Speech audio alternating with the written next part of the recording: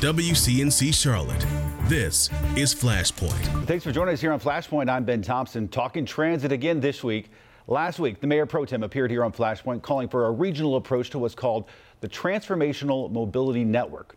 It's a sweeping plan that includes rails, roads, buses, and a lot more. A plan being spearheaded by the Charlotte Regional Business Alliance. But critics say some stakeholders are being left out. Coming up, more on a small delegation that went to Raleigh this past week, hoping to get more buy-in from state lawmakers. But first, cities and towns across the Carolinas held elections this week. And across the country, a few high-profile races served as barometers for the national mood. Joining us today, Republican strategist Larry Shaheen, a self-described urban conservative. So we thought he might be a good person to talk to about the elections of the past week and sort of his opinions of how things happened. Let me get just that, your reaction to sort of nationally speaking, what the national mood is.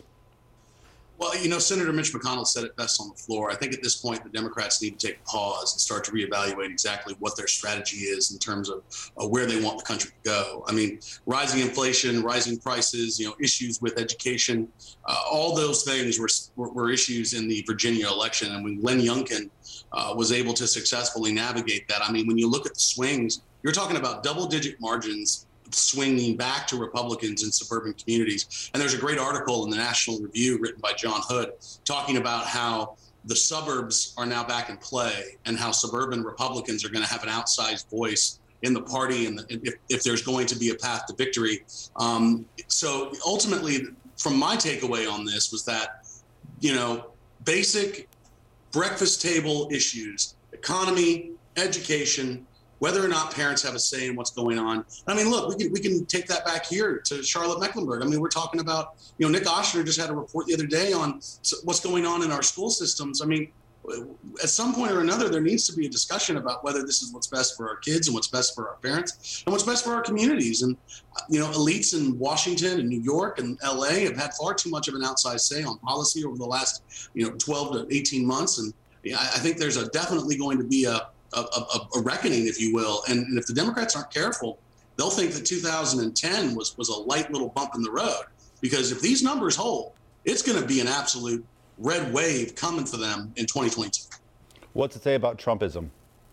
Well, I think Glenn Youngkin navigated that perfectly. He didn't even talk about the president during the general election because, you know what? We don't need to talk about the president. And I've been openly on record with the fact that I don't think that President Trump should be the nominee in 2024. I think that this win in Virginia gives Republicans a roadmap to be able to move forward in this country without the former president at the lead. Because at the end of the day, people want to see a message of hope. Glenn Youngkin presented a wonderful message of hope, change, and how we can create a better opportunity for all individuals of all races and creeds, of all religions, and how we can do that equally, with equality, not equity, with ways forward where all individuals have the opportunity to succeed in this country. That is the message Republicans have been successful with for years and years and years, and it's a message that we have to get back to. Okay, let's talk transit, because this past week I know you were part of a delegation with Councilman Tarek Bakari, went up to Raleigh, talked to state lawmakers up there to talk to them about transit, because you feel that they've been sort of left out of this equation. Now, if I had certain other members of City Council on here, they would say that that's not the case. But I know you feel strongly about this, and so you guys went up there trying to get some buy-in when it comes to this transit situation, because we know it's going to take not only Charlotte, but all the surrounding towns, as well as the support of folks up in Raleigh. It's going to take everybody to be involved in this. Well, that's exactly right, Ben. And I'll tell you, the takeaway from the trip was how fantastically received we were. They want to work with our community, and they want to work with the city of Charlotte. But it's very important to them that Charlotte not design this thing and come up with the funding structure all on their own, and then bring it to them and ask them to approve it. That kind of puts them in a box. What our legislators want to do is be a part of the process and engage. And what I think is probably going to be the best solution is going to be a business group that is organized in conjunction with state legislators, our city council members, and folks here on the ground who are going to be working together to come up with a funding solution and a transit and transportation solution that is comprehensive. With respect to the city, I can understand how a lot of folks in the city think that they need to drive the bus, but we are a Dillon Rule state, and the legislature is going to have its say. So we have to make sure to have buy-in from them from the beginning, not at the end, because just putting them in a box and asking them to check yes or no is not how we're going to get this done, and I can guarantee you it's the way for this process to fail. That said, as you know, I had the mayor pro tem on last week talking about this same issue, and she said that it's been a very, her words, organic, methodical issue that's going to require everyone in the region. But you don't think that's what's happening. That might be what some people are saying, but you don't feel like that's what's actually happening. Well, I know that's not what's happening because the folks in Raleigh haven't been engaged. And for them to be engaged, they have to be at the table. And this is the thing we have to remember.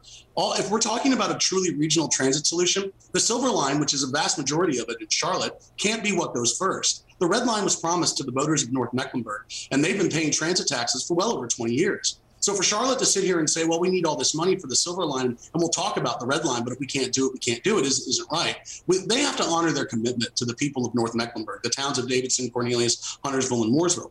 So for us to be able to talk about this, we have to have them at the table, which means we also have to have state senators and state legislators in the House who are going to be working to help create the solution, and so that there's buy-in. I mean, you tell me this, Ben. At the end of the day, if you're talking about people trying to buy into a system, wouldn't it be far better to have them help craft a plan that they own and that they're a part of, as opposed to having them be a part of it on the back end? The reason that Charlotte and wants to be, the creator of this is so they can own it and so they can actually get a yes or a no. That won't fly. I know for a fact the legislature won't let that happen. So we need to be able to have diverse voices of a bipartisan makeup who are going to be able to own this from the beginning and are going to be able to go up there with one voice in lockstep, being able to say, okay, we know that this plan, which was crafted and created by legislators and the local communities, are going to be able to pass so that we have people who have buy-in. We have to make sure that Charlotte remembers it is part of a larger state. And we have to be able to convince the entire state, not just our region, the entire state, that our transportation solution is in the best interest of the region and the state. I think most people would hear what you just said and say, you know what, that sounds like a logical thing. Yeah. I am here as the moderator and host of Flashpoint, but wasn't too long ago, I was a Cub reporter covering city council meetings about 10 years ago. And there's some history and there's some context here, Larry, and that is going back, I mean, before this, but most recently, in most recent modern history, the debacle over who runs the airport 10 years ago. And there is some bad blood between city council and Raleigh that's never really been totally resolved. Now, the current mayor would tell you that she's trying to go a long way in trying to resolve some of that bad blood and make things better. But it's not as if there's not a history of a relationship between our local city lawmakers and state lawmakers, and there being trust issues. What I would tell you is, I think that this new group of legislators and the folks that are in charge at the moment, as well as hopefully we're going to see a lot of new city council members. But again, Ben, this isn't about Charlotte. We got to stop making this about just Charlotte. This has to be about the region. And if this is going to be a regional approach, it's time for Charlotte to put down its arms and say, we want to work what's in the best interests of the region. And the General Assembly is more than happy to take part in that. And the thing that we have to remember is every new issue is a new opportunity to provide positive and collaborative solutions for our citizens, for the folks that all of these folks are supposed to work for. So saying that the Charlotte airport issue was an issue that was one in the past, I agree, yeah, it was. But that's a different issue. It's time to move on to something more important. And for us to be able to come up with a comprehensive solution that would likely involve most of the regional partners as well as the legislature, you can't have that kind of operational pride. You got to be able to say that issue's sitting over there. Okay, that issue. But we're going to work with you on this issue because we need to work together. People want to see government work. People are tired of watching governments fight with each other. You know why? Because nothing gets done. And we sit here in this cycle over and over and over again. It's going to be so important that, and think about how great it would be to help heal the Raleigh-Charlotte divide if Charlotte were to invite legislators to the table and help them craft the solution. I mean, that would just be such a great new approach that no one's ever even thought about having. And it's like, oh, well, maybe this might work. This is a new thing. This is a new concept. We have to think about new strategies on how we engage, and we have to be collaborative. And that's the best approach. Hey, we always advocate for effective and efficient government here on Flashpoint. What are the chances that you think this plan actually takes off? I mean, at the earliest, it looks like rail expansion would happen 10 years from now, which is inherently one of the problems with this. Is that it's so long range and there's so many variables. Are you hopeful that this will take off? I'm hopeful that this will take off, but the only way it takes off, Ben, is if guys like Tarek and I and other local legislators and other local business leaders are at the table. This can't just be the sponsors of the Charlotte Regional Business Alliance. This can't just be members of the city council. sitting in a room and crafting a financing plan. Because, yeah, they're talking about what the silver line looks like. But, Ben, I've sat through these transportation meetings. They've never even talked about finances and funding. And as you are well aware, in one of their most previous meetings, they couldn't even tell you how much the thing costs. Well, I'm going to tell you, how much it costs is going to be far more important than where the stations are. So they've kind of put the cart before the horse there. And we have got to be able to come to the General Assembly and get them to understand that not only is this going to be a huge economic impact to the region, it's going to be able to be fiscally responsible, and it will pay for itself. And that's one of the things a lot of folks are really going to have to get their arms wrapped around. But again, you got to return to the most important point. You have to keep your word. The city of Charlotte made a promise to the voters of North Mecklenburg that they would have a heavy commuter rail system. Any solution, and this is the one thing, the very first thing we learned going to Raleigh, any solution must include the red line, and the red line must go first. Red line must go first. That is the red line for you guys. All right. Yep. Larry Shaheen, thanks for coming on and talking to us. We appreciate it as always. Appreciate it. Thank you, Ben. All right. More Flashpoint after this. Welcome back to Flashpoint. This week's elections pushed back to the spring in Charlotte because of delayed census data. One person running for city council is both a trailblazer and might just be a familiar face. Joining us today on Flashpoint, Billy Maddalon. He served on Charlotte City Council a few years ago, served as the first openly gay man on council, running again for the District 1 seat. Billy, thanks for joining us. We appreciate it. Thank you. Glad to be with you. Okay, why do you want this again? You served on council for a brief period a few years ago. Why you want another crack at it? Well, some of the problems that existed back in 2013 when I was on council still exist today, and many of them have gotten worse. And so I think maybe I can help make it better. I have a habit of making things better when I get involved with them. And so this is my opportunity to offer myself as a candidate for the community, and hopefully I'll have an opportunity to help move the needle in the right direction on some really important issues. Well, what do you think? You said some things have gotten worse in that 8-year time span since you've been on council. What's some of those? What do you think has gotten worse here in Charlotte? Well, I mean, clearly affordability continues to be a challenge. We've got, to paraphrase, the rent's too damn high. I mean, people in Charlotte just can't afford to live here anymore unless you work in a certain socioeconomic strata. If Charlotte doesn't figure out how to overcome its affordable housing dilemma, then we're going to have a city where everyone that actually does work in Charlotte lives outside the city and has to commute in. That's a reality in some of our peer cities, and that would be a shame in Charlotte because, of course, it would rob us of the cultural diversity and nuances that have always made Charlotte rich, in my opinion. The Charlotte 2040 plan, which was passed a few months ago by City Council, aims to sort of address that to some extent, not completely. What are your thoughts on it? Does it go far enough? Well, no, but it went as far as it could go. In fact, it probably went farther than it can legally go. The 2040 plan is a great start, but it's, I've told groups all over District 1, the problem that we have is as good today as it's ever going to be. It's going to get worse. There's nothing we can do to stop it from getting worse. The only thing the 2040 plan can do is slow that down. We simply don't have the statutory capacity, the tools in our toolbox, if you will, from the legislature to effectively change the market forces that are driving a lack of affordability in our community. The folks that said, well, the 2040 plan might make it worse, you simply cannot make it worse. There's nothing that exists now to slow gentrification and loss of affordable housing down. There simply are no market forces to stop that. There are no regulatory forces that can slow that down or stop it. And so I'm really not sure what they mean when they say you can make it worse, because candidly, anyone that builds or develops at this point, if they make a decision that they want to go into a certain area, buy up affordable housing and knock it down and replace it with something that's less or not affordable, there's absolutely nothing that can stop them short of a zoning process that itself is completely broken. So then what do you think needs to happen? You get on council in a few months. What do you think needs to change? Well, council is doing what it can from a policy, and now we're moving into the regulatory phase to try to slow it down. And I think that's our obligation at this point, is to try to figure out how to stop the loss, slow the loss of affordable housing, build as much affordable housing as we can, try to create incentives in our markets to have affordable housing components. We're trying really hard to discover what works and what doesn't.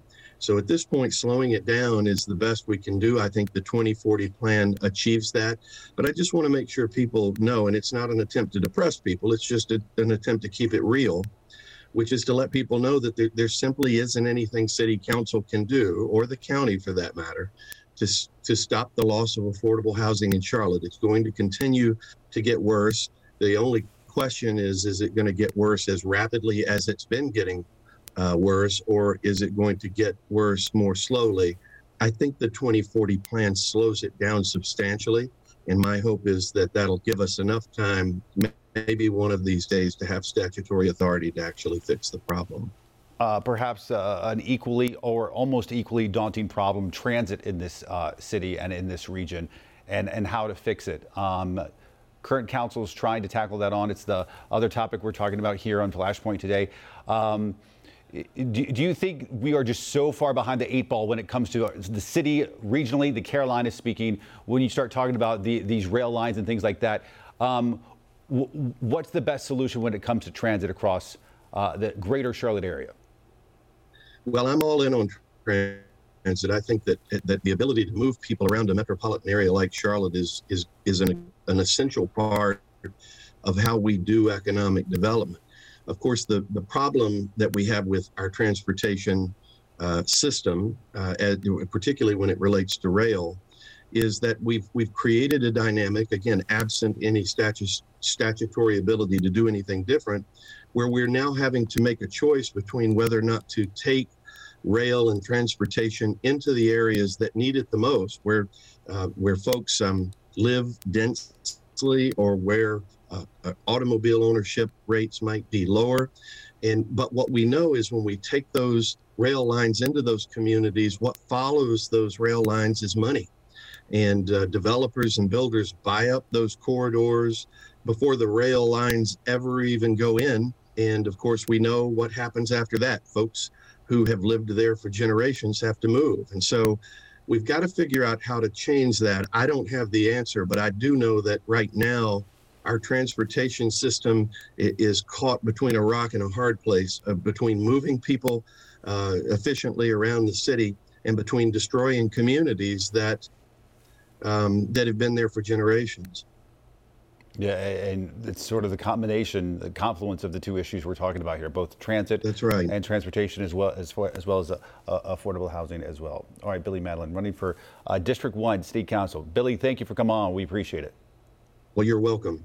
Thank you. More Flashpoint coming up after this. Welcome back to Flashpoint. An unprecedented initiative underway right now in the Queen City to help tackle racial equality. The city announcing a $250 million pledge to help tackling the issue. WCNC Charlotte's Hunter Sines shows us how this money will be spent. It was an event with a who's who's list of attendees, from CEOs and leaders of Fortune 500 companies to local politicians and donors, all of them coming together to help make our city more equitable for everyone. It's actually very significant. In an emotional announcement, Mayor Vi Lyle says the Charlotte community as a whole is seeking solutions to fight inequities. You know, this investment is being called the Mayor's Racial Equity Initiative. A $250 million goal to help give more opportunities to Black and brown residents. To position Charlotte as the definitive standard of an American city for achieving racial equity. So far, $196 million has been raised, from city money to millions of dollars in donations by corporations and donors.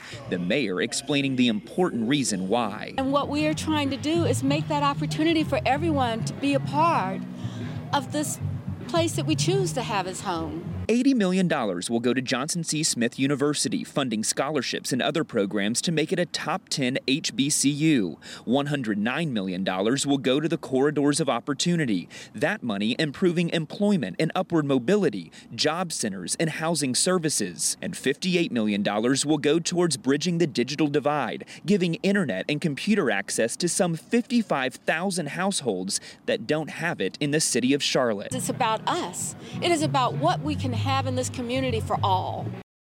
When asked how confident they are about raising the remaining $56 million for this initiative, leaders told us they will, and to wait until next week. We're told there will be 2 boards that will see this whole thing out, tracking the money and where it all goes. Hunter Sines, thank you. Hey, folks, come interact with me on Instagram, Twitter, Facebook. Let us know what you think of Flashpoint. Let us know if there's something else you think we should cover. And as always, don't forget, you can check out our podcast and make sure you hit subscribe while you're there. And we'll see you back here next week. Have a great week, everybody.